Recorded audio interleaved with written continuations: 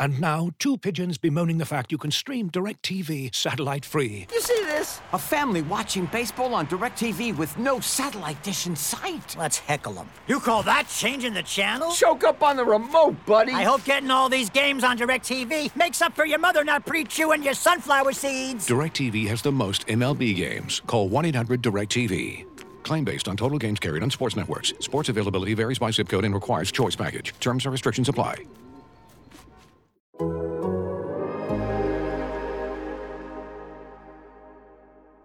Bird to your mother, it's time for another episode of Birds with Friends. Just some high-flying, ran fast vertical stems and professors from Penn watching eagles eat and pray like Pazookies on birthdays. It's Philadelphia, Marissa, Bo, and Zach kicking it. Cooler than 3 penguins till Zach runs off with his valet keys. He's a real nuanced goose. Pull up a branch, get loose. It's time for some juice on some Birds with Friends. The early bird gets the worm, but prefers getting turned like a turn on some Birds with Friends. Marissa, Bo, and Zach are here to squawk. Don't miss the mistress talk on some. I love the combines. It's effectively the start of the offseason. I know they talk about the Senior Bowl like that. And what a long offseason it was. When you're at like a company event with Bo, it's honestly it's like Peyton Manning at a quarterback convention. He's a big deal at these things. Hello, everybody, and welcome to Birds with Friends on a Friday afternoon. Bo Wolf, Marissa Dunn, Zach Berman, Zach and I back home. Marissa still on the scene in Indianapolis, hobnobbing with all the big decision makers at the Combine. We are here for one of the big episodes of the offseason. It's time for Flu World Order. Marissa, how are you? I'm very excited. I hope everyone's ready to play along. You made this awesome Google Doc thing where we're going to give out a prize, apparently, to whoever. You know what? Somebody sent me. I could have done it better. I could have done it like a ranking instead of the drop downs, but I did it in 5 minutes before the show. No, that's great. Sorry. I know this is a big episode of the year. We got a lot of comments after last episode. So yeah, looking forward to it. I know you guys are back in Philly, but we had a great time seeing you guys, and being together. So it's been a fun week. How are you guys doing? Good, Zach. Doing great. I'm doing great. Excited for this podcast. Looking forward to Flu World Order. Enjoyed this spending time with you guys last week, or I should say this week. Week's not over. And free agency coming up, draft coming up. But right now, looking forward to this pod. Zach, is there anything Eagles related aside from what we're going to get to that has happened since we talked on Wednesday that needs to be discussed? Tuesday. Since we talked Tuesday. No, Shane Steichen spoke on Wednesday and raved about Alex Tanney, Brian Johnson, Jalen Hurts. He was essentially saying that Zach Berman. No, he was essentially saying in Indianapolis, as the Colts are searching for a quarterback, and he was talking about different things you look for. But one thing he talked about was just the way Hurts worked at it, right? I think the answer came with a question about why some quarterbacks succeed and why some quarterbacks fail in the top 10. And he spoke about how Hurts is there at 6 a.m., out the door at 9:30 p.m., the work ethic that we've heard about from Jalen Hurts. He emphasized that, spoke about Brian Johnson's game or his ability to work with the offense, his play calling, because we haven't seen Brian Johnson as a play caller. But Shane Steichen said Brian Johnson really has a good knack for it. They could just tell he could tell in the conversations. Johnson with ideas and knowing what to do and a feel for the offense. Said Alex Tanney, second to none as a coach. Was really impressed with how he works with the quarterbacks and has that NFL experience in his background as well. So that was Shane Steichen on Wednesday, and also of note, and this is relevant to perhaps all three of us. We still need to see what happens down the line here, but the Eagles will have joint practices with the Cleveland Browns in Philadelphia the second week of the preseason. This was announced by Kevin Stefanski to the Cleveland reporters this week rather. Kevin Stefanski from Philadelphia, the Philadelphia area, went to Penn.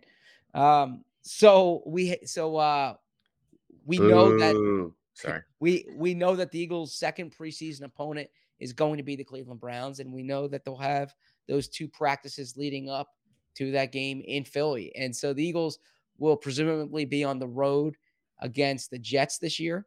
We saw 2 years ago they had joint practices up there. So you know that at least two of their preseason opponents right there. No trips to Miami then. I don't anticipate back-to-back trips to Miami. But that was quality bonding time with you. So if we get down there, we can do it again. I prefer the bonding time to the To the practice. shop talk. But, yeah. I enjoyed the bonding time there. A lot of responses. A lot of people taking the opportunity to come down hard on either one of us. Yeah, look, that's Yes. It was a very controversial episode. Yeah, very divisive. but I can always get better, and I honestly, stand by being triggered. and you know, the audience speaks. What the audience wants, you know, we will do our best to deliver. This is we're nothing without the audience. But I don't know so- if that's true. I mean, the audience is not a monolith. You know, Sure, there's yeah, okay, yeah. So this is a show for the sickos. Everybody But else you know can come on board if they want. but I'm happy to lean into everything and anything. So let's, you know, whatever needs to be done for a quality show, I'm on board. Hey Zach, what did you make of the NFLPA report card? of Yeah, the Should circle? talk about that. What did I make of it? Actually, so They want we those can class seats. Yeah. yeah, so we can separate the Eagles part of it from the rest of the league because look, if you're in Arizona or Washington, obviously Jacksonville, there's some damning things on there. But obviously focusing on the Eagles, they have real high marks as far as their training staff, as far as their all their staffs are very well regarded by the players, which is a good sign, I think. The facilities need upgrades, right? That seems clear, and I could probably tell you. I'm sure you feel the same way, Bo. When you see some of these newer facilities and these newer locker rooms, the Eagles locker room is tight, and Yeah, especially with the rosters expanded in the middle of the exactly. locker room stanchions. Yeah, And the training areas and the weight room. I mean, I'm not in those I'm not in those at the team facility, but from you and what Jalen it's just squatting next to each other. but the NovaCare complex, it's not new anymore, right? It was built in the early 2000s. We're in 2023 right now, so you're looking at a 20-year-old facility, and some of these facilities in the past 2 decades have probably surpassed that. And you know, there are certain limitations you might have from a space perspective, especially when you have a city facility as opposed to a facility that's in the suburbs or the outskirts. But certainly that's something that stood out there. And then the travel stood out. The Eagles are one of 8 teams, I believe, that don't offer their players first class seats. And this actually came up back during the Chip Kelly era. I recall Malcolm Jenkins tried lobbying for it, and there was a bit that the team website did when I think Miles Sanders and someone else was asking Howie Roseman for the first class seats, and this past year, and from what I heard, they actually might have gotten it later in the year this year, but I need to find out more there. But certainly that I imagine that's something that could be worked on is the team travel. But I think the Eagles as an organization should feel pretty good about where they rank in that survey because staffing is such an important thing, and they really have trust from their training staff and the different operations behind the scenes. Yeah, Okay. a lot of teams got bad grades with travel. I think that was probably overall one of the lowest grades. Did Michael fill out the report card? He did. Wow. Yeah, I think it Tough was grader or earlier- easy grader? What did you think? I think he's probably an easy grader. He's pretty content. But yeah, it was interesting to see. Like they had the treatment of families on there. I liked that one, obviously. I think the Eagles Vikings- didn't do great there. I think they did okay. They did just okay, right? Like a B or B Um, minus or something. B minus, yeah. Yeah. So it says that they so the Browns actually had a room that they had like a daycare at the games. And the Eagles, I guess, did, but it says you had to bring your own Your own nanny nurse. or someone to watch the child versus like a service that takes care Interesting. of the children. So that was Okay. probably one of the difference. But B-, not bad. But yeah, it was Yeah, interesting. the Cardinal stuff is hilarious. Yeah. I mean, just Yeah. What they had to make guys pay for their food. pay for their food. That's Yeah, crazy. Like that is one of that's the biggest insane. things. That is my favorite thing is like that Michael brings home every meal during the season because then it's less grocery shopping I have to do and things I don't have Fewer. to cook. So fewer. Yes. No, it's not fewer. It's, So yeah, the fact that if he had to pay for it, that would be pretty crazy. But And the food, I don't know what it's like in Cleveland, but in Philly, it's very well regarded. Yeah. The food in the cafeteria. yeah, it's always different. They, Mhm. do things each month, like specials. So yeah. all right, Zach. Survey. Are we ready for the main event? Yes, let's do it. It's time for Flu World Order. Now, you can check my Twitter. We'll put it in the show notes too. It is. It's in the description on YouTube right now. If you're It's in the watching description on on YouTube. YouTube. You can play along, and we're gonna whoever. We won't really know until the end of next season, so please remind us. Maybe Deniz will have to be in charge of that again.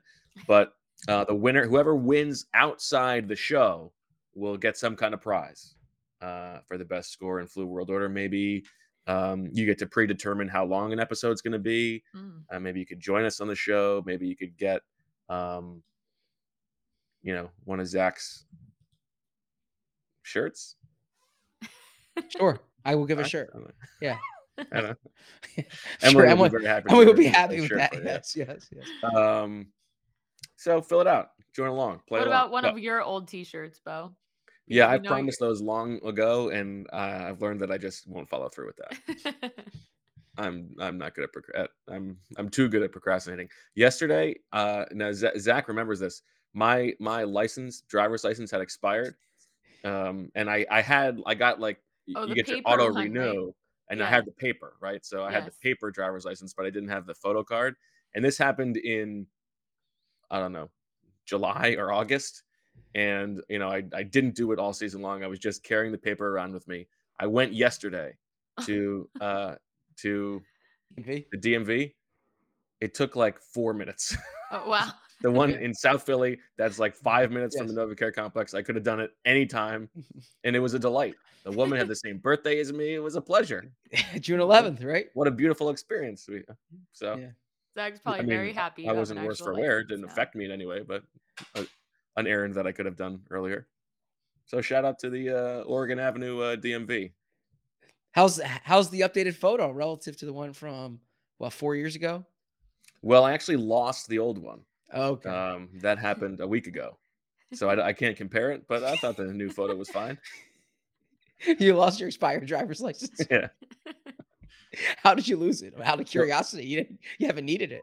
Well, because when we went to Florida with the family, we rented a car, and I had handed it to Rachel while she was getting the car, and I was getting the bags. Gotcha. And somewhere in the exchange of giving it back, it was fumbled.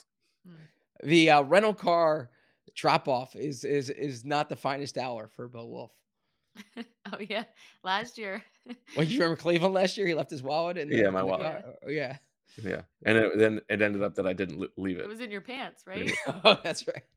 Yeah. It was in something. Yeah. You found it in the washing machine. That's right. Yeah. Yeah. It's in a different pair of pants, I think. Zach, have you ever lost like your wallet or your license or anything like that? I haven't lost my So the- wallet nor my license. No. I can only imagine like the panic.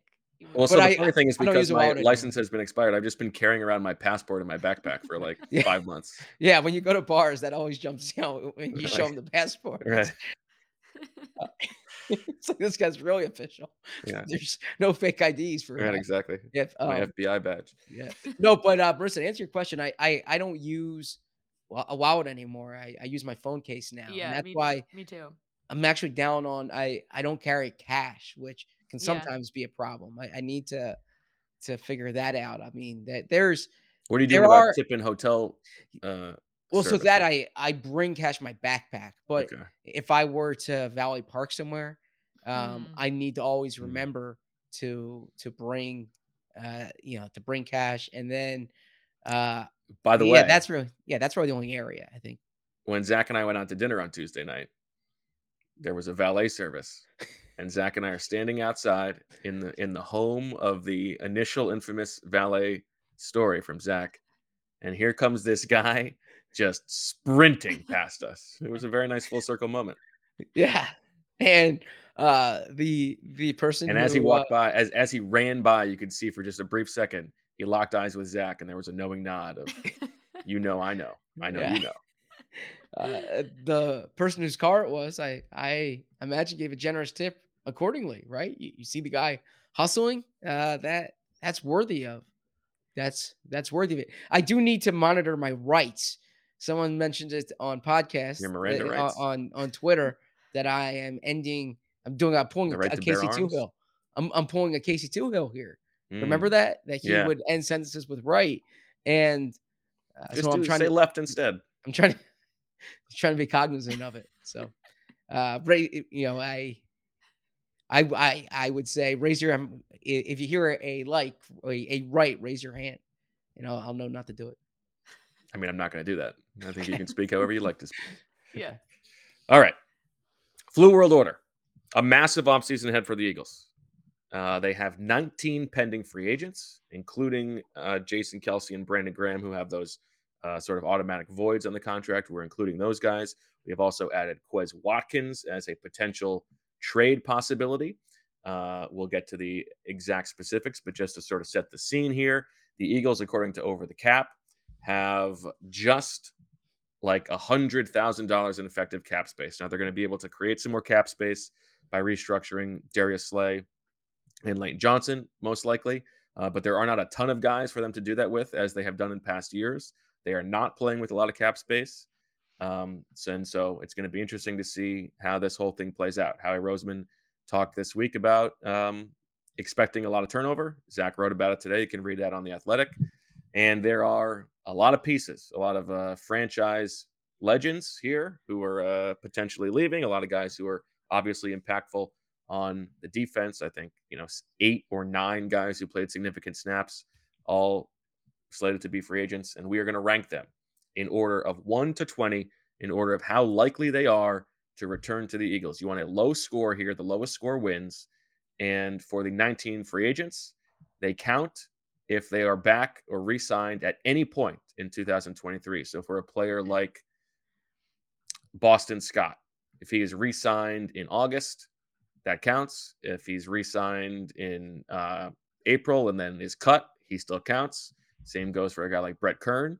And then for Quez Watkins, this is more of a future projection. Will he be on the week 1 roster? And that includes injured reserve and PUP and anything like that. But if he is traded or cut, then he does not count. One thing I would just like to add here is that the franchise tag, because this is probably in conjunction with whether a player comes back or not.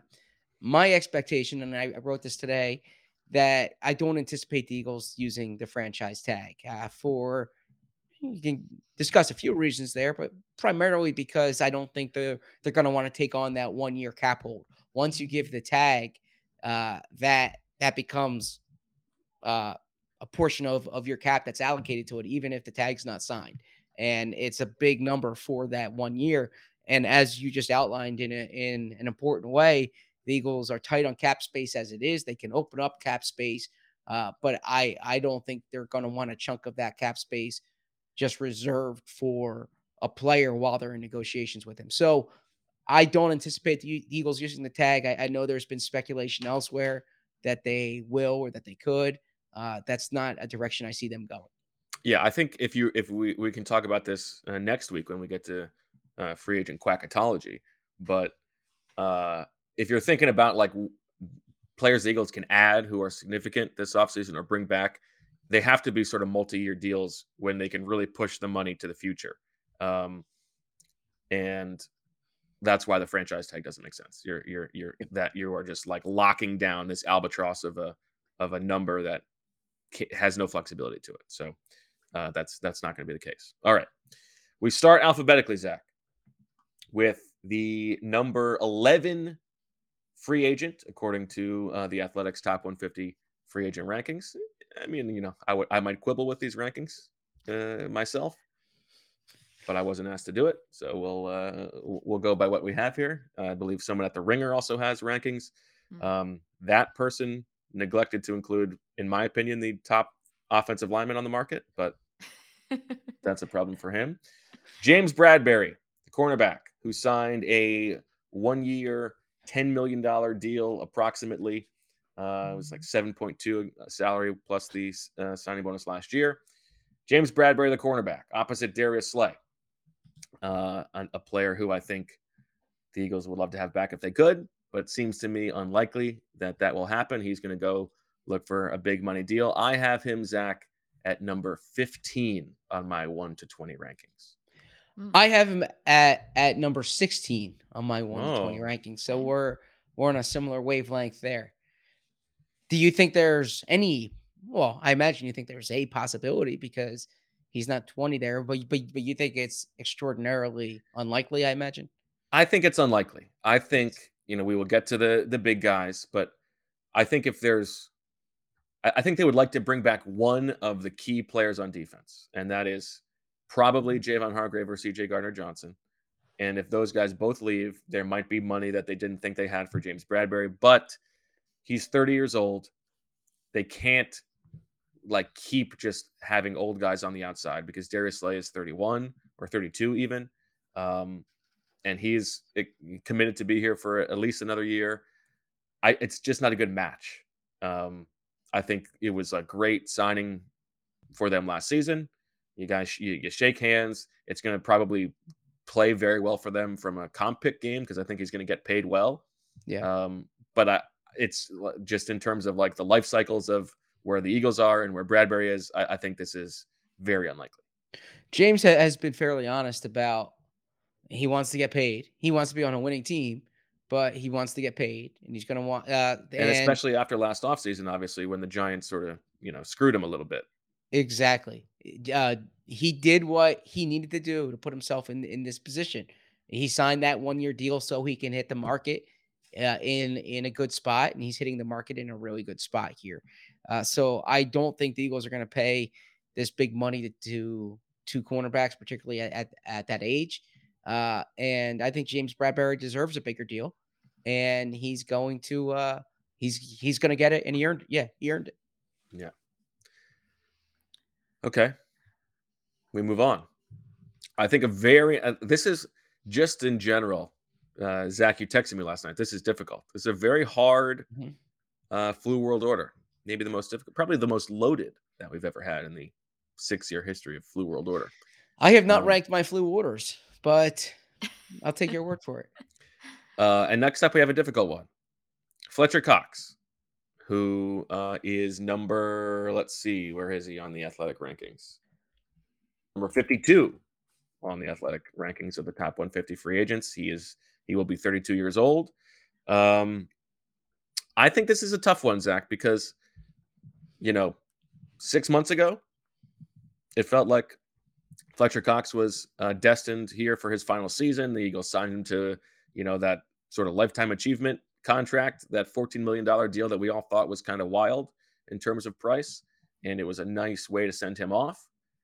But I sort of feel like now that Javon Hargrave is going to hit the market, presumably, if he gets a monster deal elsewhere and does not come back, maybe the Eagles bring back Fletcher Cox if the price is right. Do you want to replace 2 starting defensive linemen? You like Jordan Davis, you like Milton Williams, but you need somebody else you can rely on there in that rotation. I don't know. My opinion on Fletcher Cox's likelihood to change has it has increased in percentage wise over the past couple of months. I think. How do you feel? I have Fletcher Cox at 7 on this list. I have him at 7. Okay. Wow. That's interesting. Great minds, right? Mm. So I it's been a while since we had a head-to-head flu world order. Pre Zach Berman. Miss Shield. Slightly different dynamic. Yeah. So Fletcher Cox, I think I don't want to repeat what you just said there because I believe it was a good way of framing it. Well, I suppose we'll see in a few minutes. I think I'm more optimistic about Javon Hargrave potentially returning than you might be. But I don't think both are going to be back. I think it would behoove the Eagles to try to bring one of them back. I would rather bring Hargrave back, but I think that there is a chance for Cox at less than 14 million, certainly. But I also think there's going to be a bit of a market for Fletcher Cox as well. And I think hearing Howie Roseman over the past few months and I should say past few years, one thing he's recognized is that he can get a bit too sentimental with his guys, for lack of a better term. And Fletcher Cox is certainly one of his guys. So I think that he might be more deliberate in that this offseason, because that was not the case last offseason.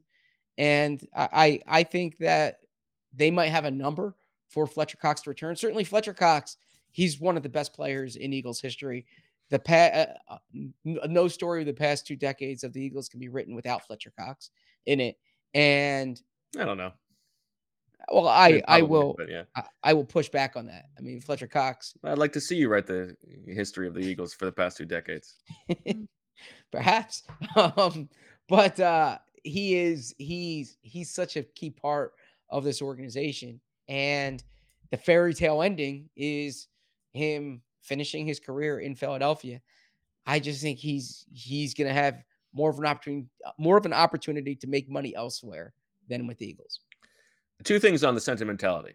One is that Howie Roseman has said this before, that he knows that he's too sentimental and he has to guard against it, and has still done it. So just because he says it doesn't mean he's actually going to follow through. But I also think that there is a difference that matters between, bringing back guys like Fletcher Cox and Brandon Graham and Jason Kelce versus like being overly sentimental about Alshon Jeffrey. And extending a window for guys like these guys who have been here for 10 plus years. That's a little bit different. And it's nice to have that dynamic in the locker room where you can, sort of post up like that matters in this organization, right? It's the, you don't have to be sentimental about everybody on the roster. And I think like they're almost forced into that because of the cap situation this year, where they really can't do that. So it's kind of nice, but I think Fletcher Cox is really a domino of what happens with Javon Hargrave. By the way, is the my weakness can be being a little too sentimental about players? Is that like Michael Scott's? Yeah. I care too much. I try too hard. Yeah. I mean, if like I think of all your weaknesses, it's. I mean, certainly I have a lot of weaknesses. As well, but like if it's I get sentimental about my t-shirts too. Yeah.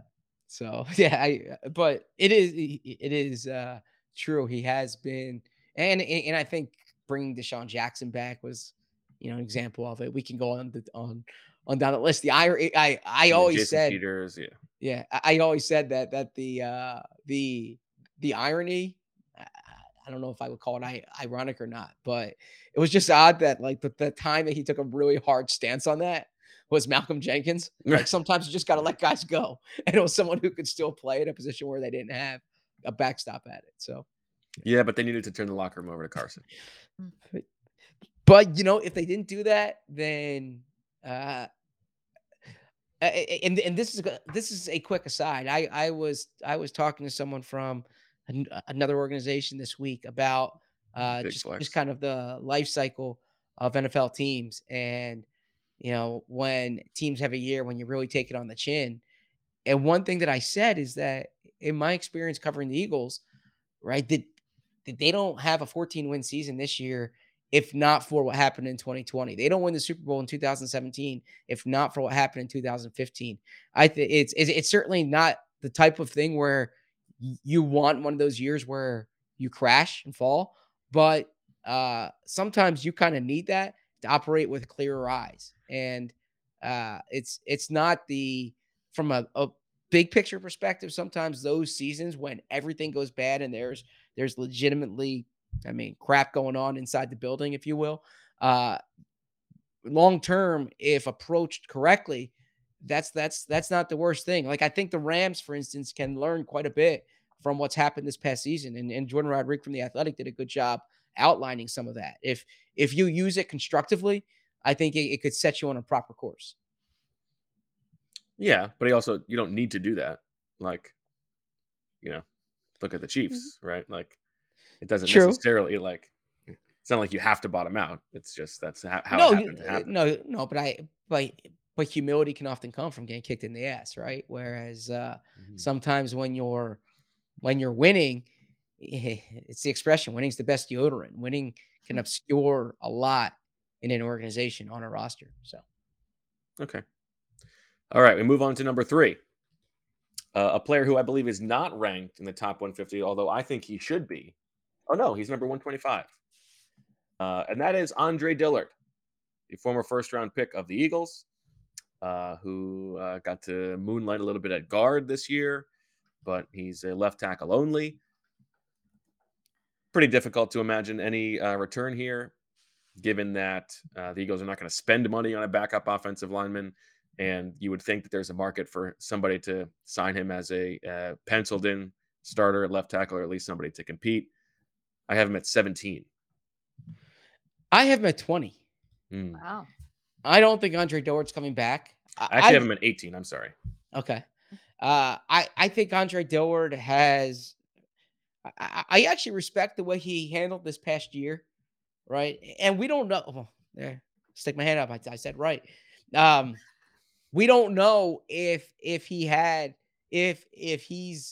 like a bust, if you will, because Jordan Mailata was a good player. We haven't really seen enough of Andre Dillard, but I think Andre Dillard's going to go to a place where he has an opportunity to play, or certainly a better opportunity than in Philadelphia. And I think that could be a good lottery ticket signing for a team looking for an offensive tackle.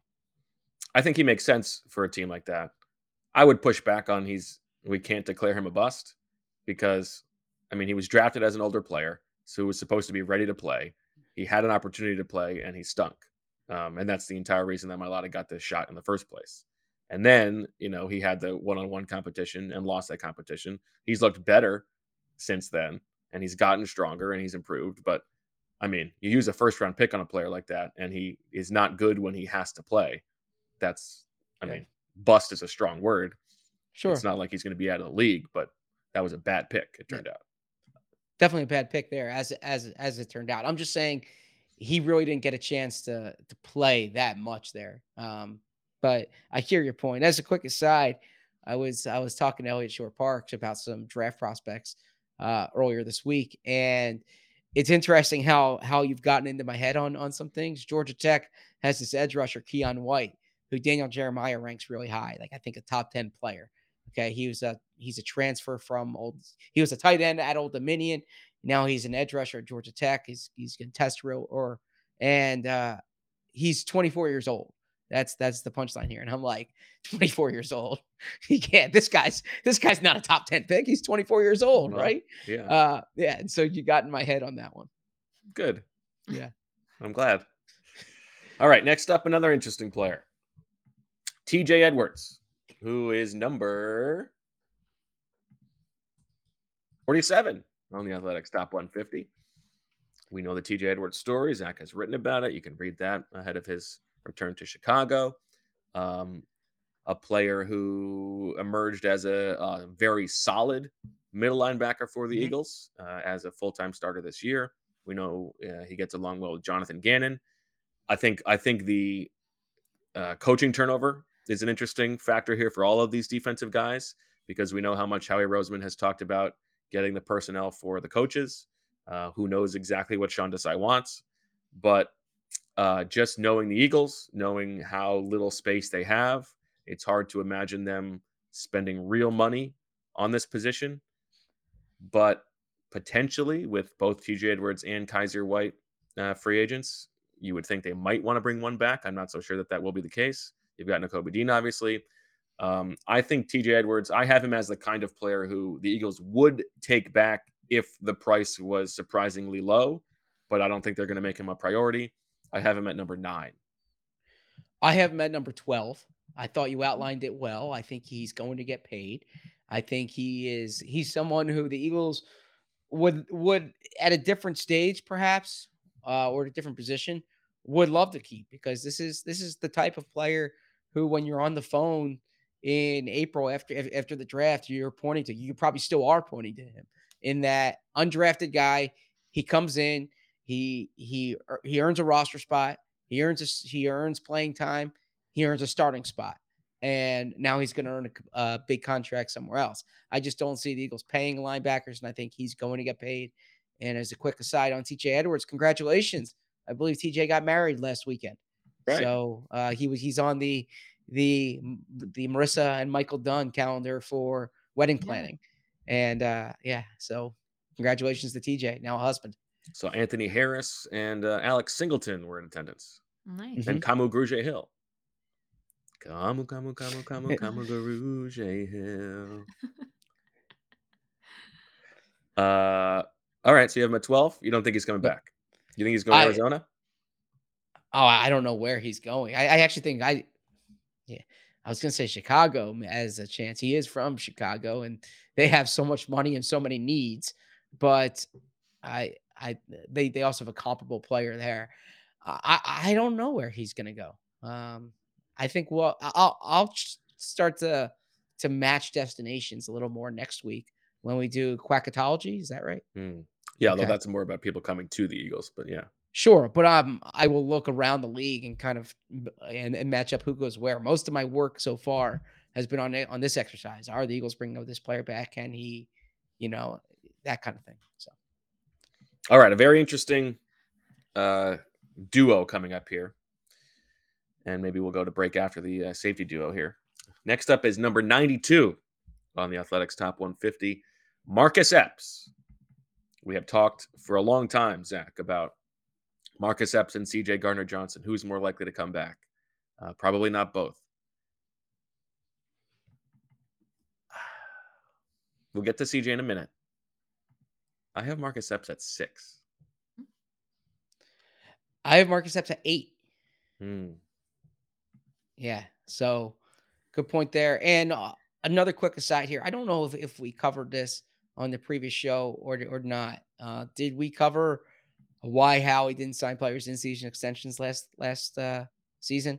I want to give you credit here. You hit the nail on the head. You asked Howie about it earlier this year.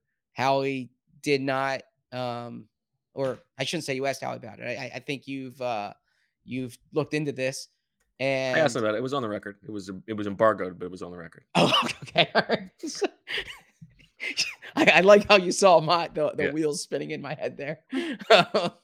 Yeah, you asked Howie about this, and he said there was a reason for it, and he did not give the reason. He said the reason over the weekend, and over the week, and the reason is that they had such good team chemistry, they were winning, and they had so many guys who played the same spots or were in similar situations, and there was speculation that maybe they were doing it because of like cap space or Jalen Hurts' contract. But you said at the time, you think it was because if you give Marcus Epps a deal, how does that affect CJ Gardner-Johnson or vice versa? TJ Edwards and Kaiser White. If you pay Javon Hargrave at the age of 29, what does that say to James Bradbury at the age of 29? Right? There's so many players in these kind of situations that it was best to kind of let everything play out, which was uncharacteristic for the Eagles. But I think Epps and CJ is a great example of that, because that could have been a potentially disruptive development. Well, okay, let me hear where you have CJ, and then let's talk. Well, we can talk again about this dance between the two of these guys. I have CJ Gardner-Johnson at 8, where you have Marcus Epps. I have CJ Gardner-Johnson at 5. Okay. You think the Eagles want him back? Yeah, I referenced this in the story today, and again, I'm like, I might be too impressionable, because you have conversations in Indianapolis, and you ask people what they think they're going to do, and you just say, oh, they're not going to let so-and-so out of the building. They're not going to let CJ out of the building. They're not going to let Javon out of the building. But then the flip side is you hear the Eagles saying, we're going to lose guys. We're expecting comp picks, right? So you can't keep everyone. But I think they're going to try to keep CJ. I don't know how that's going to happen, but I think they're going to try to keep CJ. Ultimately, I think they might be priced out, but I don't know for that to be the case. And I'm kind of hedging here. And as we'll see by the end of this exercise, and this is gonna be a long show, and I'm fully on board with that. That it's not like slam dunks. In the past, you've had guys you're like, I know this guy's back, right? Like this guy shouldn't even be on the list. They're bringing him back. That's not the type of list this is this year. So I have CJ Gardner-Johnson at 5, but I don't know. I think they want him. I just don't know. So first of all, he's number 17 on the top 150. Mm-hmm. I don't know that they want him back. Okay. I know we hear a lot about there's reporting that they want to make him a priority. They view him as somebody they really want back. I think maybe that's drumming up his market to some degree for the comp pick value. Maybe. Here's the thing. I think there is real benefit to like his on-field personality.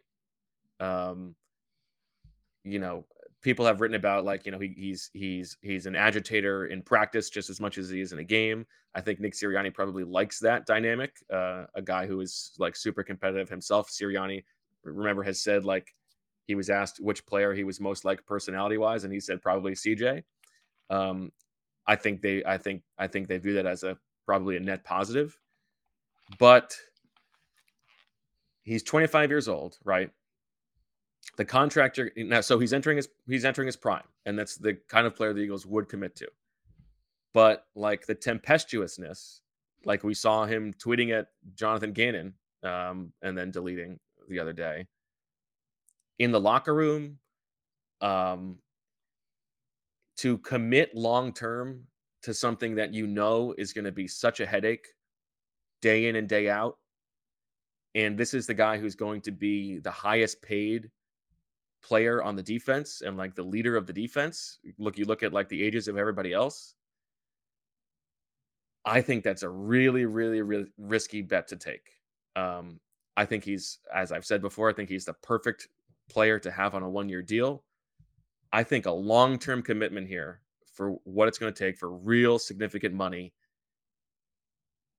when you care so much about like the balance of the personalities in the locker room, I don't know. I wouldn't do it, and I don't know. We'll see.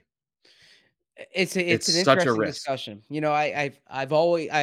I've heard this before. This is football and in life, I imagine, is that money doesn't change people; it just makes you more of what you are, right? And so if you're worried about CJ, then you'd be worried even more when the contract comes in and he's emboldened. But if you think that like, all right, let's not conflate a big personality in practice with a negative presence, right? I don't think stuff like tweeting about Jonathan Gannon is a big deal. I wouldn't worry about that, right? If he's value added in the locker room, and he's certainly value added on the football field, if you think that there's been growth and maturity there, then I wouldn't be concerned with that. But I'm sorry, go on, and then I want to compliment you for a second. Go ahead. Well, I do want to give you a lot of credit here, and it's something that I can learn from. I respect how like you really think independently about these things here, and certainly I don't want to come off like a stenographer, and like but I can be impressionable in that you hear things and you're like, well, they probably know more than me. But I think you do a really good job of saying, well, there's probably motive for whenever someone says something. If there's this school of thought that they really want him back, perhaps it's to raise the price or create leverage in a different situation. Who knows? I think you do a real good job with that. And I think that's especially applicable for this game here. Well, I'm not sure I needed gassing up for that, but thank you for saying so. You think independently too. You don't have to. It's not my own corner.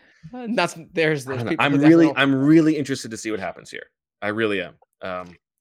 I think if the Eagles didn't have Dom DeSandro, they wouldn't even consider bringing him back. But I don't know.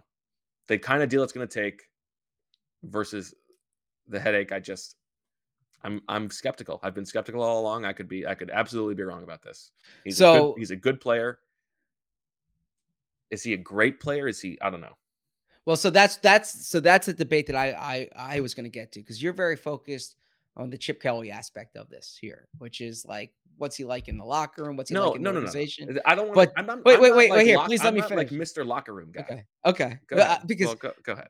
Because I'm just saying, at the end of the day, you need blue chip players to win, right? I feel very strongly about that. You need guys who are at the top of the league at their position, and this is the conversation we had going back to midseason when we talked about Gardner Johnson or reps. Gardner Johnson has a better chance of being a top of the league player at his position. And if you're going to pay someone, 8 digits, you want him to be top of the league at his position. And so that's why I think this is a possibility. I mean, I am not Mr. Chip Kelly, locker room guy. I would just say, I wouldn't be saying these things if like, I hadn't seen and heard things that give me pause. Yeah. But right. It's not like it's things that I think would be real headaches down the road. It's the line in Bull Durham. You win 20 in the show, they'll call the shower shoes. They'll call the fungus in your shower shoes colorful. Right? If that's the line from Bull Durham. I see Marissa laughing. That was before your time. I was like wondering how you just whipped that one out. I used it a lot when it's when the conversation comes up about a player's kind of personality, or ultimately, and Steve Keim once said this, that if Hannibal Lecter ran a 4.4, they call him what? I need to finish the line here. I brought this up. It was a great line. If Hannibal Lecter ran a 4, here I see in Google here. Yeah. If Hannibal Lecter ran a 4.3, we'd probably diagnose it as an eating disorder. And the point being that there's exceptions made for talented players. And I think you'll see this in the draft next month, that there's going to be exceptions made for really talented players. And I don't know that he is that good. I don't know that he is a blue chip player. Well, then you don't bring him back then, because I'm not paying a safety. I'm not paying a safety that money unless you think he's a blue chip player. We've seen them get by at that position in the 5 to 7 to 9 range, right? Not the 14 million range. Now listen, are you going to feel good if you strut out in week 1 and your safeties are Marcus Epps and Reed Blankenship? Probably not. You're not going to feel great. But I think it's also part of the larger conversation about how much defense matters, what positions matter. If you're going to be spending, would Howie Roseman, if he can spend for one big guy, would he rather spend on Javon Hargrave or CJ Gardner Johnson? One guy's 25, one guy's 30, but we know the positions that he cares about more. Yeah. Now Shield does a really good job in his, he did this when he was at the Athletic too, in projecting the market. And I was surprised in his CJ Gardner Johnson write-up, where he did say the safety market's tricky to project, but he thought the comp was the Justin Reed deal, which was 3 years, $31.5 million. I was very surprised to see that. I thought the comp was more in line with the Marcus Williams deal, which is like $14 million a season. I think if you're talking about $10.5 million per year, that might be closer to an acceptable range. I think when you start to get to 14, 15 million a year, you're saying that's too much. I was surprised to see the Justin Reed comp. I thought it was gonna be the Marcus Williams one. All right, let's take a break. We're through 6 of the 20 players. We'll be back on the other side with more Flu World Order. And now, 2 pigeons bemoaning the fact you can stream DirecTV satellite-free.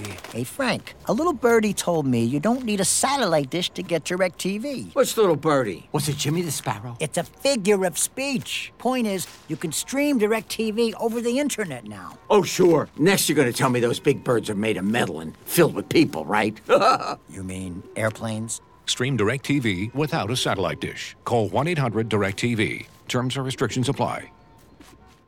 Looking for the best place to buy tickets for any of your favorite teams or sporting events? We've got the spot. Our partner, StubHub, has been the leading ticket marketplace in the world for over 20 years, providing a 100% guarantee with every order. From a worldwide selection of live events the widest choice of tickets and industry-leading partnerships, StubHub has what you need to purchase with confidence. StubHub, an official partner of The Athletic.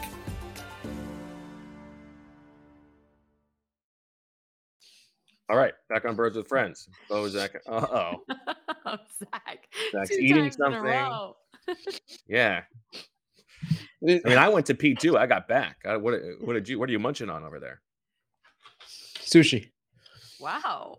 Wow. He's not munching. He's like full bite over there. Yeah. Was this leftover sushi? No, I hope not. No, Emily picked it up on the way home, like Wow. lunch, like a lunch special sushi. And I thought, excuse me, that Henson Shave ad was going to be a little longer. So Second time getting burned by that this week. no, I was back though. I made sure I was back in my seat. But Do you want to take a few more bites and Marissa and I will talk? Yeah, I'm a little jealous you're eating sushi, Zach. You know. No, that's okay. That's okay. I also got the edamame here too, as well. So I think per pick you should have a piece. Yeah. You know what it's called when you eat it? Edamame. Oh no, what's the joke? At a daddy. Gotcha. Okay. I've never heard that one. I'll Usually it's not pronounced quite like mommy. So the chat would like to know what kind of sushi, Zach. It's like a cucumber roll. No, like straight veggie or no? It's I like a veggie roll. It's tuna, but I don't think it's rice. The roll. I think the roll is like a cucumber. Oh, very healthy. Right. Yeah. So interesting. Okay. Yeah. Okay. Thank you, Emily. Yeah. Yes. I could take a hint after a week in Indianapolis, right? Okay. Yeah. All right. Next up, we have number 53 on the Athletics Top 150, Brandon Graham. Brandon Graham, who will be 35 in week 1 next year. Zach, where do you have Brandon Graham? Where do I have Brandon Graham? That's a great question, and I need to pull my list up here. Sorry. I have Brandon Graham at number 3 on this list. I've got him at number 2. Wow. Okay. Yeah, good. Again, thinking alike here. I think Brandon Graham is the type of veteran that if you bring him back, it's not sentimentality. We've seen him in that backup role. That's a really important role for the Eagles. I think an under the radar question here, by the way, and this is related to Brandon Graham is what do you make of Derek Barnett? Right? If Derek Barnett is not in the plans at all, then you really need 4 guys there. And I imagine one of them is going to be a draft pick. But if one of them is Brandon Graham, that's a good outcome. If you think Derek Barnett, who's already under contract, can come back from his ACL and play in that Brandon Graham role from last year, then that certainly affects it. But not saying Brandon Graham is going to take less to stay here, but I think that what his market would be probably fits in with where the Eagles are. And that's someone who Bo did a great job outlining in his piece when he was with Brandon's wife, that Brandon has roots in this area. This is not someone who just lives here during the season. He's raising his kids here. So I'm going Brandon Graham. Yeah, Derek Barnett's contract is structured such that he's probably going to be on the team next year. It would cost the Eagles money to cut him. So it's a good point by you. That's a real factor here. I find it hard to believe, maybe him more than anyone else this side of Kelsey, that he's going to play somewhere else. Now, as his wife Carlene said, like they sort of expected that they were going to leave Philadelphia every time he's been a free agent before. And that has not happened. So who knows? He's on the record as saying he wants to play 2 more years. If he comes back to the Eagles, he will tie Chuck Bednarik for the longest tenure with the franchise in the history of the team. I don't know. Like it's possible that he played too well this year, that there might be offers out there that the Eagles really can't afford to match. But I sort of think that if he wants to be back, he'll be back. And that's a position that ages well, right? There are edge rushers in their mid-30s who remain productive. So it's not like wide receiver or a corner, right? Where you kind of fall off a cliff. Robert Quinn aside this year. Yeah, I mean, and you don't want to be paying on, like, he tore his Achilles 2 years ago. Yeah. He had a great season this year, but it was probably an outlier of a season that was benefited by how strong the overall pass rush was, right? He's in terms of like practice value, like he's a day-to-day energy guy. Sirianni has talked about that, but I don't know. I guess I wouldn't be. I mean, I have him at number 2, but I guess I wouldn't be like completely shocked if he signed elsewhere. Yeah, and now this isn't a backhanded compliment, although it might come off like it to him. He's not someone who like thrives based on his physique and athleticism either, right? Mm. Like there's some guys who once that speed's not there, they're done, or Right. Once their body starts to get a little older. I mean that's not Brandon's game, where he needs to be in like optimum shape and optimum speed to be an effective pass rusher. Mm. All right, next up we have ya boy, Javon Hargrave. For the reasons we talked about, I have him at number 4. I have Javon at number 4 as well. All right. No blood there. Yeah. Look, Javon is going to have a lot of Bojangles with this contract. Mm. Have you ever had Bojangles, Zach? Of course, I covered the ACC. There were a lot of late night. Sure. There are a lot of late night Bojangles. I mean, matter How of about fact, Cookout? Cookout. I've had it. How would you Peckness migrate Bojangles, Cookout, and Chick-fil-A? Your favorite? I mean, the Southern staples. Yeah, I would probably nest Chick-fil-A, although I wish it was open on Sundays, right? I would peck Bojangles and then I would migrate Cookout. What about you? I would migrate Chick-fil-A. I would nest Bojangles and peck Cookout. Now this isn't ignorance, but I suppose there was a healthy dose of ignorance. To be literal, there's an unhealthy dose of ignorance here. I did not realize how unhealthy sweet tea was for you when I first moved down to ACC territory, and everything down there is sweet tea. And up here, where I'm from, iced tea is something people drink, but it's not considered like an unhealthy beverage. You can sweeten it. A little green tea, pomegranate blueberry from Trader Joe's. There you go. Yeah. Like tea, but yeah. Yeah. So I got to tell you, I never had sweet tea until I was down. I was living in Charlottesville, Virginia, and I was in North Carolina basically every other weekend. And everywhere you go has sweet tea, and sweet tea is really good. But then you realize like 2 years later, sweet. it is not good for you. So, I realized that. But Popeye's fries, some of my favorite fries in the game. Yeah. Maybe, they'd be in my Mount Frymore. Yeah, but Bojangles.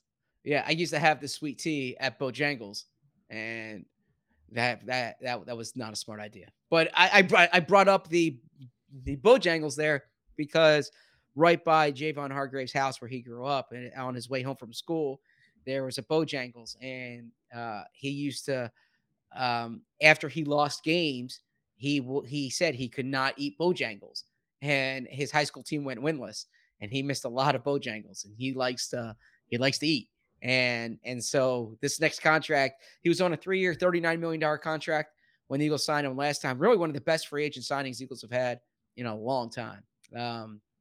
I mean, for what they identified the player really well. He outperformed that contract. And if he got 3 years, 39 with I know it's a different age demographic, but with the production he was coming off of in Pittsburgh, man, with the way he's rushed the quarterback since then, this is going to be a huge deal. But I think it's a premium position for the Eagles, and it's still a player who's productive. I think they're going to try to make it work. But again, this might be one where they're priced out. And the age is a real factor here, right? Like he's a very good player, but are you going to make your one big investment of the offseason a player at that age? I mean, now obviously I'm not counting the Jalen Hurts extension. I'm talking about money that's going to matter in the short term. Like, if you can afford to re-sign Javon Hargrave, you can probably afford to sign Draymond Jones instead, right? And push the money forward and sign a longer term deal, and you get a guy who's in the prime of his career. That's like where the sentimentality thing matters, right?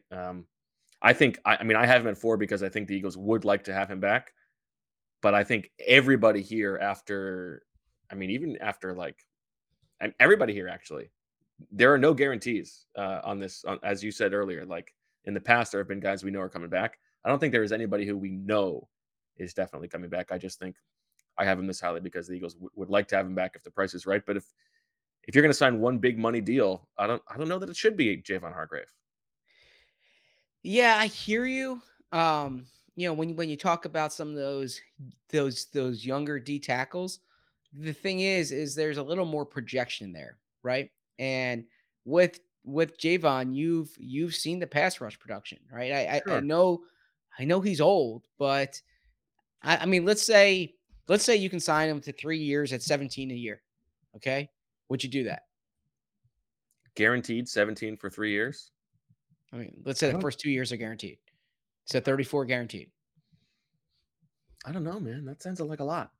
I mean, the price is what it is, right? But Yeah. I don't know that I would do that. Now, okay. Now, I guess, would you give that same contract? I mean, you mentioned Draymond Jones. Would you give that same deal to Draymond Jones? Well, you would hope that you would expect hope it it's to be like a less. 4-year Yeah. deal, right? And Yeah. like a 4-year deal for, let's call it 460. Or like a Zach Allen type, you know? Yeah, I mean, there's No. more projection, obviously. Yeah. There are many more unknowns, but I don't know. I think I probably would.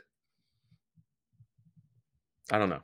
I mean, hard. look, if you're reading between the lines here, one thing Howie Roseman said was that they're going to make sure that, their priorities are going to be important to them, and they're going to make sure that that they hit their priorities, and that's the offensive and defensive line. Yeah. They're not going to go into this season. I'll say this with confidence: they're not going to go into the season without a pass rushing presence on the interior of their defensive line, and like it's not going to be Jordan Davis. That's just not Milton Williams. Yeah, exactly. The projected starting defensive line is not going to be Reddick, Sweat, Davis, and Milton Williams. Yeah, that there's going to be someone there who they know can get to the quarterback on a consistent basis. So, okay. All right. Speaking of defensive line, we move now to Linval Joseph, number 142 on the Athletics top 150. We still have yet to have someone who's not ranked in the top 150. Where do you have Linval? I have Linval at 15. Played well for them, but that's Jordan Davis's role in this defense next year. I have him at 16. I don't think he's coming back, but if Jordan Davis tore his ACL next week and the Eagles needed somebody to fill the hole for a year, Linval Joseph would be the guy they call. Same thing if we're talking, because now these guys count at any point in the 2023 season. So if that were to happen in week 4 and they called Linval off the street, that counts. So I don't know. You might get a point there, Zach. It's not impossible. What did he have him at? 14? He had him at 15. I had him at 16. 15. Okay. Yes. All right. Big one here, Zach. Jason Kelce, who has had he was not in the top 150 because he didn't technically qualify. He's got that Boyd year thing going on. But where do you have the guy with the only very slightly more popular podcast than ours? Only slightly. He has better guests than, well, I shouldn't say better guests. He gets big name guests. He had Howie and Nick. That's a shot at all our guests. No, sorry, yeah, that's why I took that back. That's why I took that. He had Howie and Nick.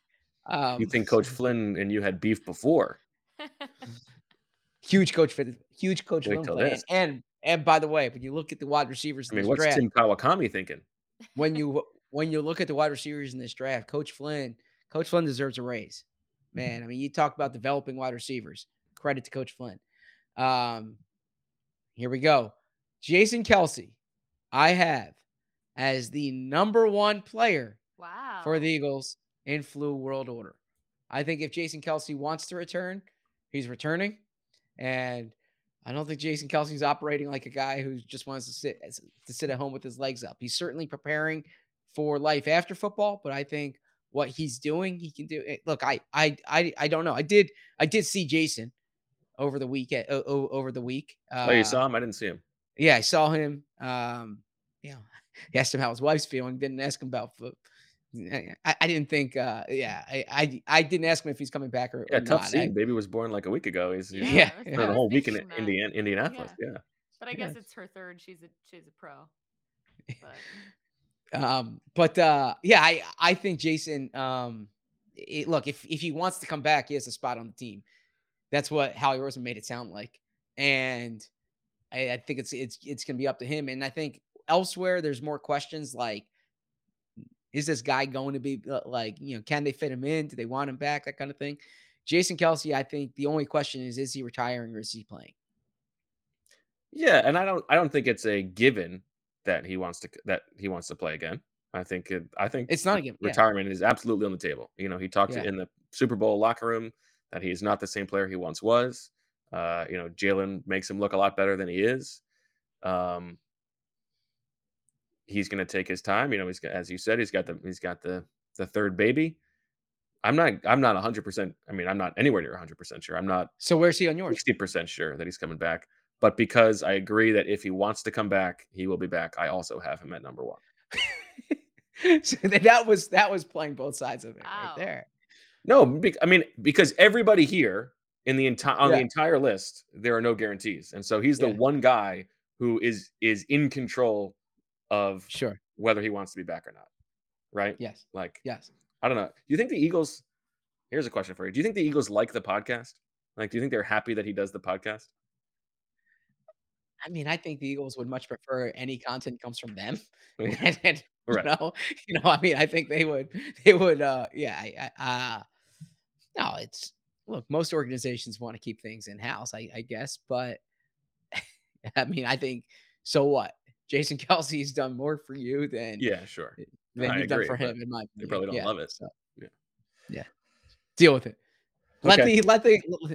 I'll say this. Let your biggest concern be a guy has his own podcast. There's a lot of crap that goes on behind the scenes, some stuff we know about, a lot of stuff we don't know about. Let the distraction be a guy has his podcast. You can live with that, All right, Zach, where do you have Brett Kern, the first player on this list who is not in the Eagles top 150? Yeah, I have Brett Kern 19. I have Brett Kern 17. Okay. I originally had him 20, and then the possibility of another mid-season signing next year crossed my mind, and so I have him at 17. Yeah. I don't have much analysis here. I don't think we need to spend too much time on Brett Kern, given that we are in the they didn't have a punt in the Super Bowl, so. Yeah. All right, Zach, this is a really interesting one to me. And I think it's one of the, under the radar, really interesting things of the offseason is what do the Eagles do at backup quarterback? We know they value it organizationally. They don't have a lot of money to spend. They don't have a lot of mid-round draft picks. So it's going to be really interesting to see. But Gardner Minshew, where do you have him? I've Gardner Minshew at 17. I have him at 14. Okay. I think that the Eagles do value backup quarterback, and I think they're gonna look there. And I don't think they'd mind spending. I think Gardner Minshew will go to a spot where he has a better opportunity at playing time. And I think the Eagles can look elsewhere for their backup quarterback. That's not a knock on Minshew. I just don't think the opportunity's there for Minshew for a second contract. I think this is similar to the arc of the Fletcher Cox thing to me. Mid-season, I would have said there's no chance Gardner Minshew's coming back as Zach pops one in. Took some ginger. I couldn't eat the full roll. All you did was throw in a ginger? Yeah. You thought that was worth it? If you're going to throw something in, can I eat the actual roll? Sustenance, get an actual piece in there. I'm trying not. I'm all for starting eating on the pods. This is a long pod. This is a long pod to start at. Break the seal from Marissa that eating on the pod is acceptable. Yeah. Although I get yelled at all the time because apparently I chew with my mouth open, and I talk with food in my mouth. That's one of Michael's big Who yells pet- at you, Michael? Oh, Michael. Yeah, you would think like that would not bother him. He's used to like Yeah, hearing like me the walk offensive around. line Like ogre. offensive lineman He's are- calling you out on that. Exactly. Yes, like almost every meal. I've gotten a lot better with it apparently, but yeah, I get yelled at all the time for talking with food in my mouth. Zach, if you want to eat, I will make this promise to you. For the audio listeners, I will no longer mention it if you you That's eating. okay. Okay, so I won't call it out. The viewers will get to notice, but I won't That's call you out okay. on it. Eat away. I had 2 pieces of the roll, so I feel like I'm satiated until the end of the pod. I'm good. Okay. It just looks it looks appetizing. So I gotta get My out thing of with purview. my thing with Minshew is, of course, he would like to go somewhere where he has a better chance to start, but there are so many middling quarterbacks on the market this year that I don't know that he's going to find somewhere that's going to be willing to give him a shot, even if it's like a Cardinals or a Texans, where it's like you get to be the placeholder for 2 weeks until Bryce Young or whoever takes over. I mean, there's guys like Baker Mayfield and Sam Darnold, and to say nothing of the guys like, Jacoby Brissett and Teddy Bridgewater. I mean, there are so many quarterbacks that there's no guarantee that there's anyone who's going to look at Gardner Minshew and think, I'd rather have him than even Mike White, right? And so we know the Eagles coaching staff likes Gardner Minshew. Sirianni has talked about that. So if he surveys the market and there's nowhere that's willing to give him that spot, you could do worse than coming back to a place where you're in a position to succeed when you do have to play. Here's where I'll push back, is that there are going to be a number of teams this year. Well, let's say 3 teams this year that are going to have potential rookie starting quarterbacks, maybe 4. But I think, depending on how you project a guy as more of a project or a day one starter, I think Gardner Minshew is a really good quarterback to pair up with your rookie quarterback, because maybe if the quarterback's not ready day one, but it's ready more midseason, Gardner can start for you, get by for you. I think that would be a more appealing opportunity than an opportunity like Philly, where you're behind an entrenched franchise quarterback. Let's say Carolina, for instance. Okay, Carolina drafts a quarterback in the top 10. Let's say they don't get Derek Carr, but they're drafting a quarterback in the top 10. Pairing Minshew with him, that could be a good outcome for Minshew relative to, being in Philly. So I think Minshew will find an opportunity that's more appealing. Well, yeah, it's a good opportunity for Minshew, but there's no guarantee. I mean, look at all the quarterbacks who are on the market. So Geno Smith is going to get re-signed. Daniel Jones doesn't count. We don't even count Derek Carr, but those are guys who are filling spots for those positions. Marcus Mariota, Andy Dalton, Jacoby Brissett, Baker Mayfield, Jimmy G to a lesser extent, Taylor Heineke, Carson Wentz, Sam Darnold, Mike White, Teddy Bridgewater. Like, that's a lot of guys who are that same level or better. And so it's not up to Gardner Minshew. Like, no, but it is up to Gardner. Those teams could like Taylor Heineke more. But if you're rating, I mean, the league spoke, and he was only worth a 5th-round pick 2 years ago. I actually don't know if the league spoke to that. I think. You think the Jags just didn't call around? Yeah, exactly. I think the Urban year was a good year to fleece the Jags. That's fair. But no, I hear what you're saying. I just think if you did a chart for like quarterbacks who are entrenched in their jobs, Jalen Hurts is fairly high up there, and I think Gardner would look for someone who maybe is like 75%. Or 40, I'm not saying a guy has to be 40%, but there are enough guys who are in like that 70 to 80, that 70 to 90 range than Jalen, who is like 100, Well, yeah, but I think the right business decision, if you can't find a place to actually compete, is to sign a 1-year deal to put yourself in position to re-enter the market having had success. And where is he going to have more success than a place where he knows the scheme and is put in and is surrounded by good talent, than versus going to somebody like, who's a slightly lesser quarterback in terms of safety, like Matthew Stafford. Let's say he goes to the Rams to back up Matthew Stafford. Maybe Stafford has a slightly higher injury risk, but I don't know. I think if he's looking to rebuild his value and to enter the market next year when there are maybe fewer quarterbacks on the market, I think the Eagles would make sense. Okay, I hear you. That's all. I mean, I have him at 14, so it's not like I think he's definitely coming back, but that's my reasoning. All right, next up, Zach Pascal. Pascal the Rascal, the man who had a not great Super Bowl, but is a Sirianni favorite. He is also not in the top 150 here. Zach, where do you have Zach Pascal? I have Zach Pascal at number 6 on my list. Number 6? Ooh, this is our biggest difference so far. I have him at 12. Okay. I'll explain my number 6. I think the market spoke last year. Zach Pascal doesn't cost you too much. I don't think he did much to really boost that number this season. I think that he's someone who probably has more value in Philly than elsewhere. Nick Sirianni loves him. He's a dirty work player, as Nick said on the podium the other day. He can contribute in multiple areas for you. He can be your 4th receiver if you need him to be your 4th receiver. Nick Sirianni discussed him in that number 3 receiver. You know, him and Quez kind of together in the number 3. But again, I think for like a veteran depth guy who can help you on special teams, who can play different spots in an offense, who knows your offense, and who I don't think is going to cost too much. I think the market's spoken on Zach Pascal, and I think he's got more value to Philly than elsewhere.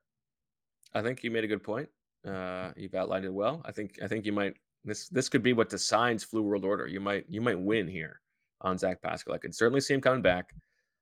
He talked in the post-game locker room about how much he loved, being a part of this team.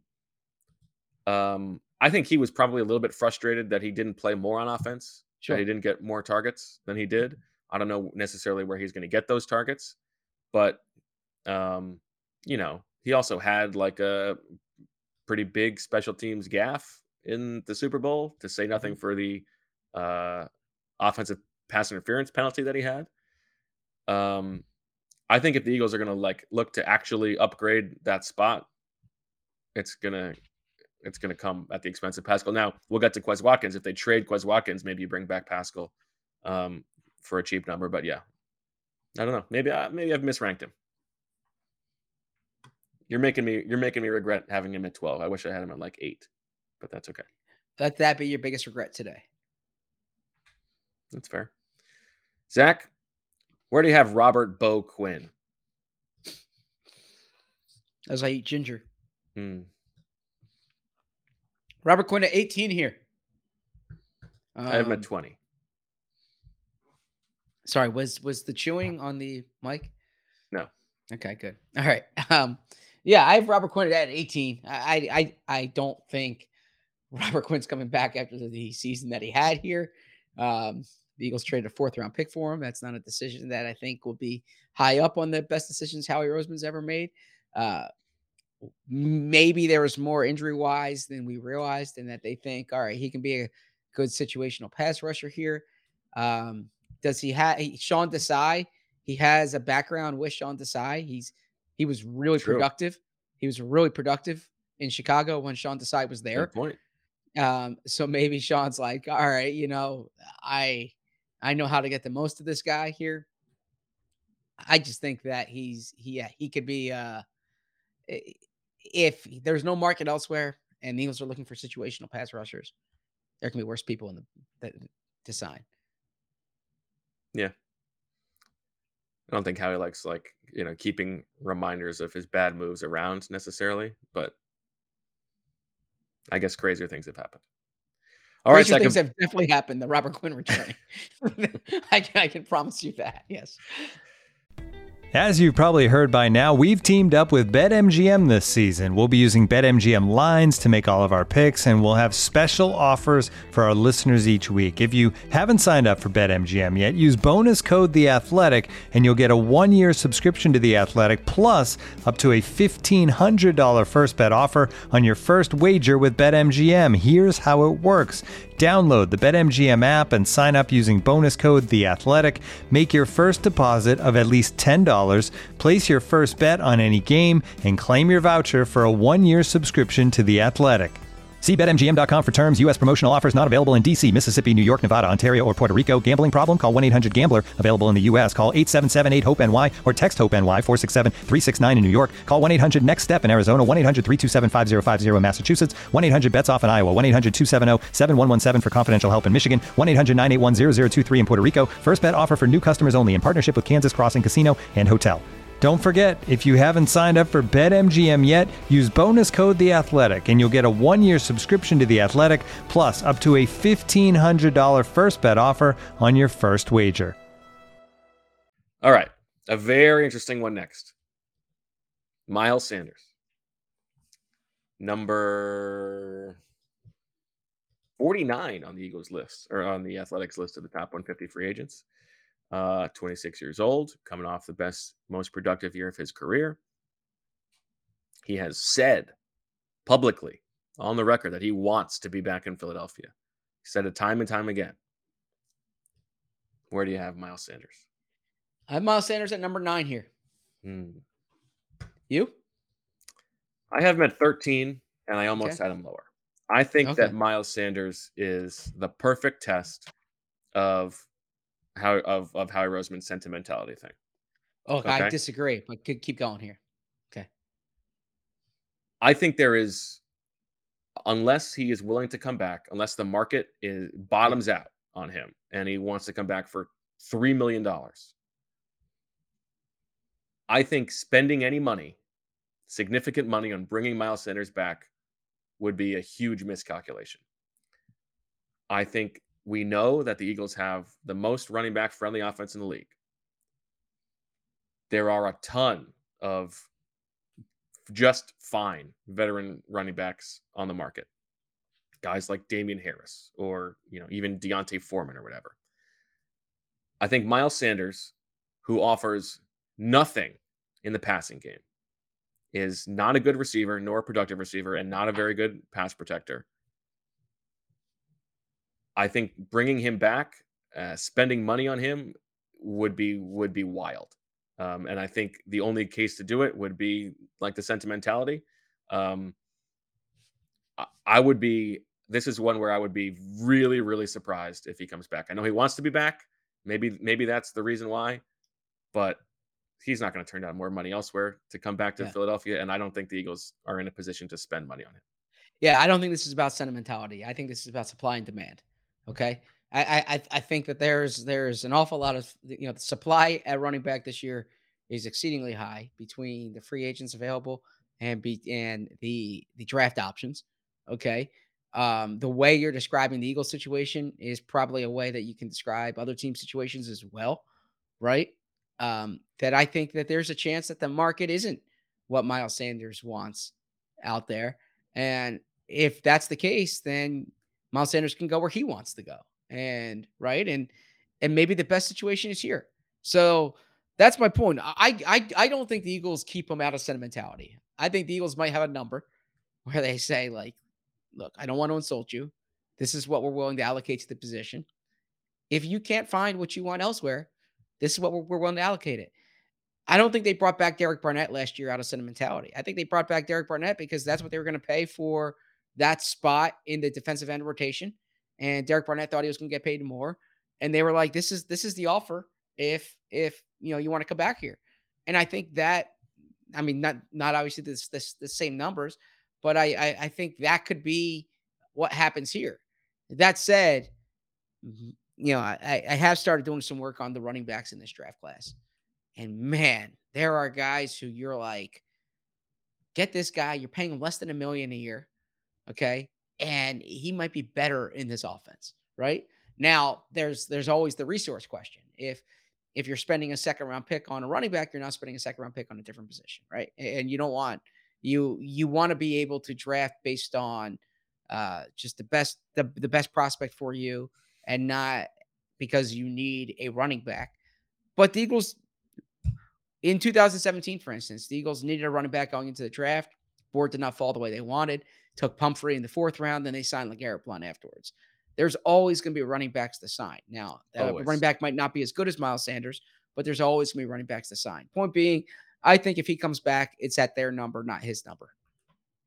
I think he is I think he's a little bit too good to be hanging around 3 weeks in free agency. And I don't think the Eagles are going to sign a running back until April or something like that.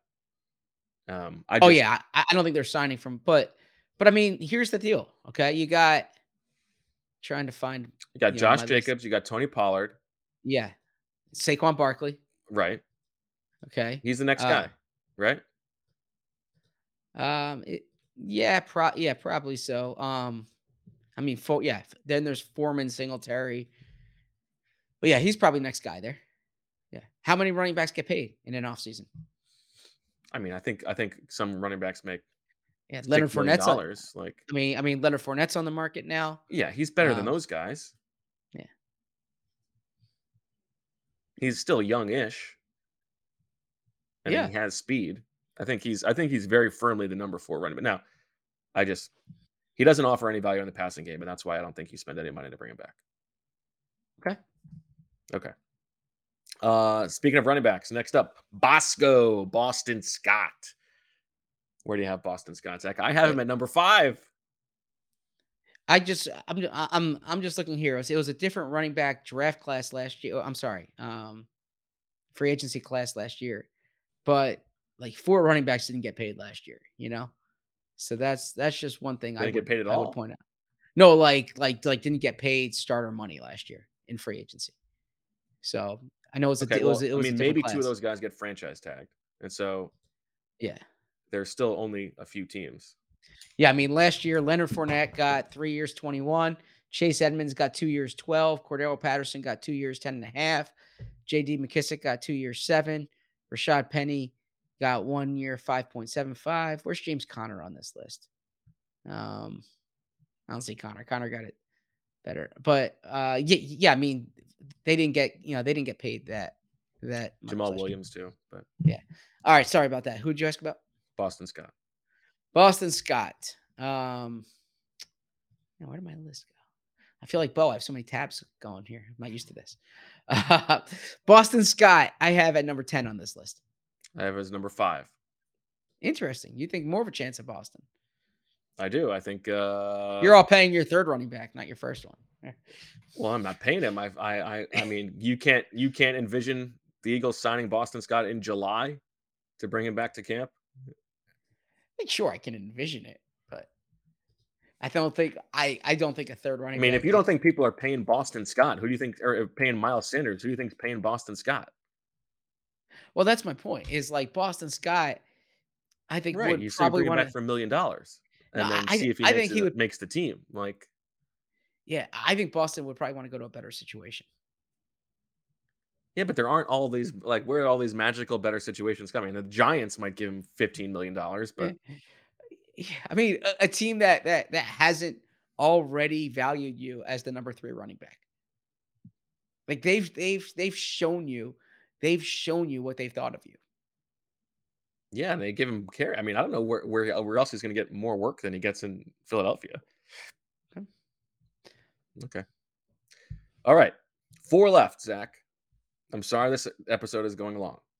I'm Bo. However long you want it, and however long our audience wants it, is how long I want it. Okay. I think that I feel very strongly that look, the audience speaks. Ultimately, if you have a pizza shop and no one eats the pizza, it's not good pizza. So maybe it's a marketing problem. Maybe it's a location problem. Yeah, I think the audience. So I'm listening to the audience here. I'm trying to get better in every way on this. So, I mean, I'd love to go into a whole long back and forth about what, the pizza? No, about the length of the episodes and why I was so offended. But we are at 90 minutes and we have 4 more guys to get through. So why don't we save it? Well, I did think that's what we did for the first 30 minutes of the pod. I mean, if I can be frank with you. No, that was just me being triggered. That wasn't me explaining why. But okay. All right. All right. Isaac Seumalo. If we both have Jason Kelce at number 1, that means we probably don't think that Isaac Seumalo was coming back. But if Jason Kelce doesn't come back, all of a sudden the calculation changes. Where do you have Big Ike? I have him at number 11. I have Isaac at number 11. Wow. Yeah, look at that. I think if Jason Kelsey retires, then I could see Jurgens at center and Salamano at guard and preserving that. Sam Allen number 27 on the top 150. Yeah, but I think Salamano is going to get paid, and that's something that I actually heard a bit in Indianapolis that this is a guy teams like. So, 29 years old, obviously offers 3-position versatility. A bit of a slightly troubling injury history if I was a team looking to sign him, frankly, but a good player. Look, now I know tackle and guard's different, but if Halapoulivaati Vaitai got paid what he did, and coming off the role he had with the Eagles, I think Sayamalu can get paid this offseason. I could see him going to Chicago with all that cap space that they've got trying to rebuild that offensive line. And they need an offensive line. Yeah. Right. And they can and you can plug him into whatever spot you need. Yep. You got Ian Cunningham, who knows him well, the assistant GM. Mm-hmm. Just a dot to throw. I've heard also people saying he might want to go back to the West Coast, but who knows? So what West Coast place would jump out to you there? I don't know. I haven't thought about it. Maybe the Chargers, maybe the Rams. They had a lot of O-line issues. Yeah, they have a lot of money to spend, but true. Okay. All right. Next up, Zach, the other mercenary defensive tackle, Ndamukong Suh. I have him at 19. I have Ndamukong at 14. 14. Yeah, I don't think it's happening. But look, if you lose, if you lose Hargrave and Cox, okay, maybe 1-year deal for a guy who's proven over the course of his career that he can get to the quarterback. He didn't prove it in Philadelphia. Well, he was pretty far down the depth chart here, and I actually thought he had some productive snaps in the postseason for them. But I don't think Sue's coming back. Wow, 14. This is the first time where I feel like I have a better ranking than you. Probably so. I got to admit, I was on 3.5 hours of sleep. I finished that article last night, and then I turned to this. No, I'm saying I did not spend much time like really researching my Ndamukong Suh ranking at 11 o'clock at night last night. So, well, what about this morning? We didn't start the show until noon. You were up at 4 probably. I was up at 5:40, and no, I had something at my kid's school this morning. So, okay. Yeah, I mean, now listen, there's the this could be a week 15. There's an injury and he's still on the street and he wants to sign up again. But yeah, I don't think things went particularly well for him in Philadelphia production wise. I don't see this one happening. You had him at 19, Bo? Yes. All right, 2 left, Zach. We have our only non-free agent now. Quez Watkins, the wide receiver 3, who had the disappointing Super Bowl. The Eagles could save a little bit over $2 million by trading him. This is a different qualification here. This is if he is on the week 1 roster. I have him at number 3 just because of sort of status quo bias. I have him at number 2 for the reason you said, that he's on the team unless something changes. Everyone else you have to bring back. Quez Watkins is here unless something changes. So I think I would be surprised if he is the number 3 receiver next year. But as you said, things have to change in order. I would be surprised if he finishes the season as the number 3 receiver next year. I can see that being a rookie who, like, maybe isn't ready week 1, but starts to play a more prominent role by week 13. Okay. All right, Zach. Last player in Flu World Order 2023. Kaiser White, number 118 on the Athletics Top 150, 27 years old. Eagles brought him back in the second wave of free agency, or signed him rather, in the second wave of free agency last year. You must have him. Let me see. What number do you not have? It's an unlucky number. Number 69 for Zach. You That's have him at 13? Number. I have him at 10. Yeah. Yeah, I have him at 13. I have him at 10. Sorry, I was thinking of something else. You're thinking about 69? No. No. Belichick and Saban? No, I was not. let's go on. Yeah, I have Kaiser White at 13. I think that he's a guy who. So I would have him higher, except I've heard that they like Nakobe Dean in that Kaiser White spot in the defense. Now, the rub there is the can Nakobe Dean play either? Like, can he play the TJ Edwards spot? I can see them bringing one of those linebackers back. Well, I think TJ's gonna get paid elsewhere, so I can see them bringing Kaiser back to pair with Nakobe. But one of those things I kept hearing was that they like him in Nakobe. They like Nakobe in Kaiser's spot, and you are on the smaller side, frankly, if you have Kaiser and Nakobe White as your two linebackers. Different scheme though now, slightly. So True. who knows how Sean No pun Desai intended. will Yeah, evaluate that. yeah, What's the pun? Scheme? slightly. Oh, just because he's small? Okay. I don't like to think about people by their size, but maybe that's you. Yeah, I think Kaiser White. We both have him one spot behind TJ Edwards, and talking about it, I actually think he's probably more likely to come back than TJ Edwards because I think TJ Edwards is going to get paid, and I think Kaiser White is more likely to be like second or third week of free agency still available, and he comes back for $2 million. He gets to be near Coatesville again. He's talked about enjoying Coatesville. I mean, sorry, not Emmaus. Is that what it is? Yeah, Coatesville. Coatesville's not anywhere near there. Coatesville's south. Well, I mean, it's still in the Philadelphia region. I mean, yeah, Kaiser White's more from like the Lehigh Valley area. Yeah. Sorry. I was probably a little too offended by your lack of joke. I think of all the things for you to be offended by, I think it's reasonable for you. I mean, that's for on your brand. list of priorities. I expect That's on brand. Yeah. Offense. Now I think linebacker is interesting because there are a lot of starting caliber linebackers on the market this year, and so I think the Eagles are going to be fine with. Now we know that they have had trouble in the past. Exactly. Yeah. With, playing the waiting game in free agency and signing linebackers, but I think they'll be fine waiting till week 2 or 3 and signing whoever is left for $2.5 million or whatever. And the other thing I'll say too is that I wrote this morning. I don't want to keep plugging something I wrote, but the Eagles are going to be very cognizant of the comp pick formula this offseason because, as we outlined here, they're going to lose a lot of guys. And in order to maximize that, you don't want to bring guys in. Like, even if they're lower price guys, you don't want anything canceling it out. Yeah. So I think if linebacker's a spot where they can sign from the outside, and I think they might like weigh someone who was cut somewhere else than who's like who's an unrestricted free agent. Right. Or like if all else is equal, you'd rather re-sign Kaiser White than sign whoever else. Now, exactly. I mean, you don't want to care too much about the comp pick formula at the risk of making your team worse. But I think that's a fair point. All right. Well, Zach, another rousing year of Flu World Order come to an end. Let me see if I can quickly look at our biggest differences. A spreadsheet Austin here. Scott. Biggest differences.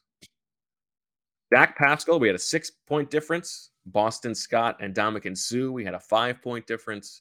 Miles Sanders, a 4-point difference. Everything else within 3 spots. So pretty simpatico. Mm-hmm. It's going to be a tight. And remember, you can play along as well on that Google form. The winner will get a signed picture of Michael Dunn. I think it should be like a thing from each of us. That's good. So Zach's t-shirt. An item to be named. Assigned Speaking of picture which, Michael. Marissa, an hour and 40 minutes into the episode, we teased earlier in the week the gifts from Tony Ascenda. You have yours on hand. We all got one of these. It's a shirt that says on the front, we also have the 10th pick. And on the back, a picture of Howie Roseman with his thumb up. How often do you think you're going to wear that shirt, Zach? I'm not. I really appreciate the thought of the shirt. I mean, for objectivity purposes, I will not wear that shirt. Yeah. Ethics, I'll go walk around the streets of Indy later today. Yeah. But I'll say to Tony. Yeah, I'll say, you. I really appreciate you listening, and It's awesome. I'm a huge fan of your show. There's a player shirt. You know, that if there's merch.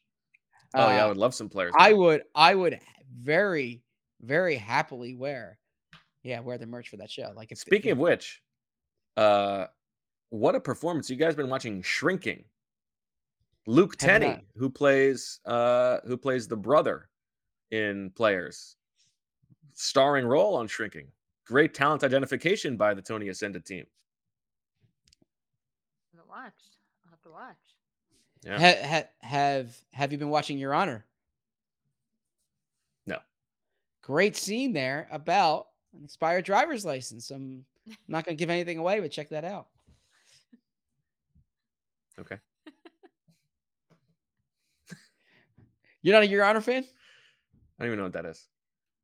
I mean, Bo, for a connoisseur of art, Your Honor is a terrific show. What is it on? It's on Showtime.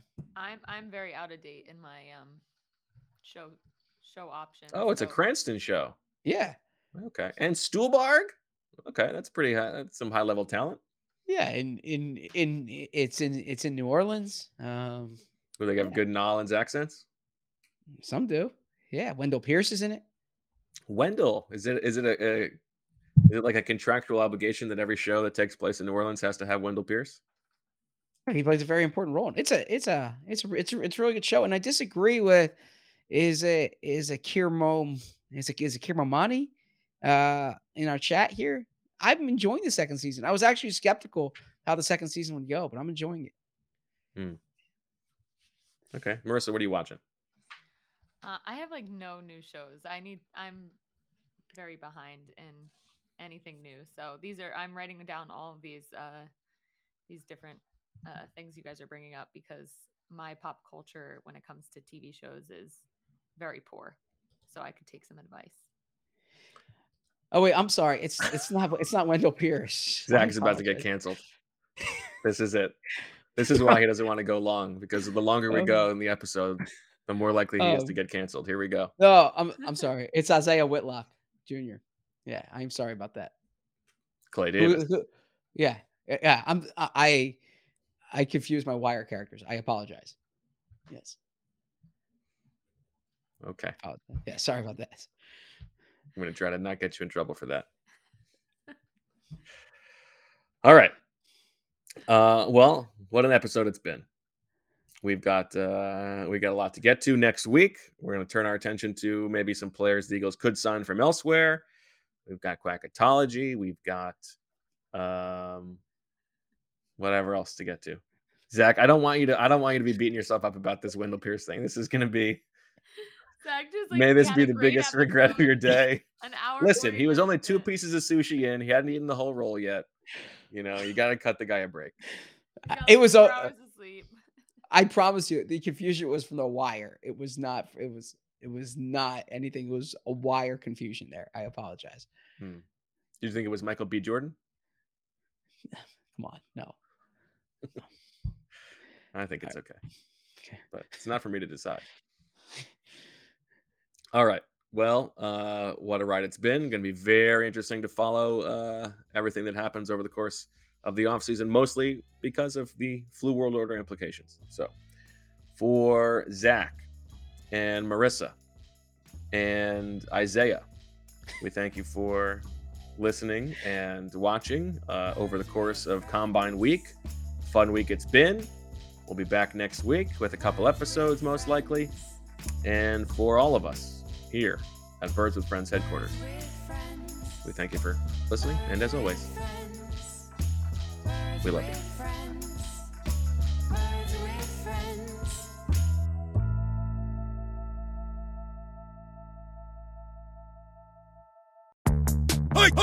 Hey, football fans, this is Diana Rossini from The Athletic. Get the top stories in pro football snapped directly to your inbox with our latest NFL newsletter, Scoop City. Jacob Robinson and I will bring you the daily scoop of top NFL articles, posts, and podcasts every Monday to Friday. Sign up for free now at theathletic.com/scoop.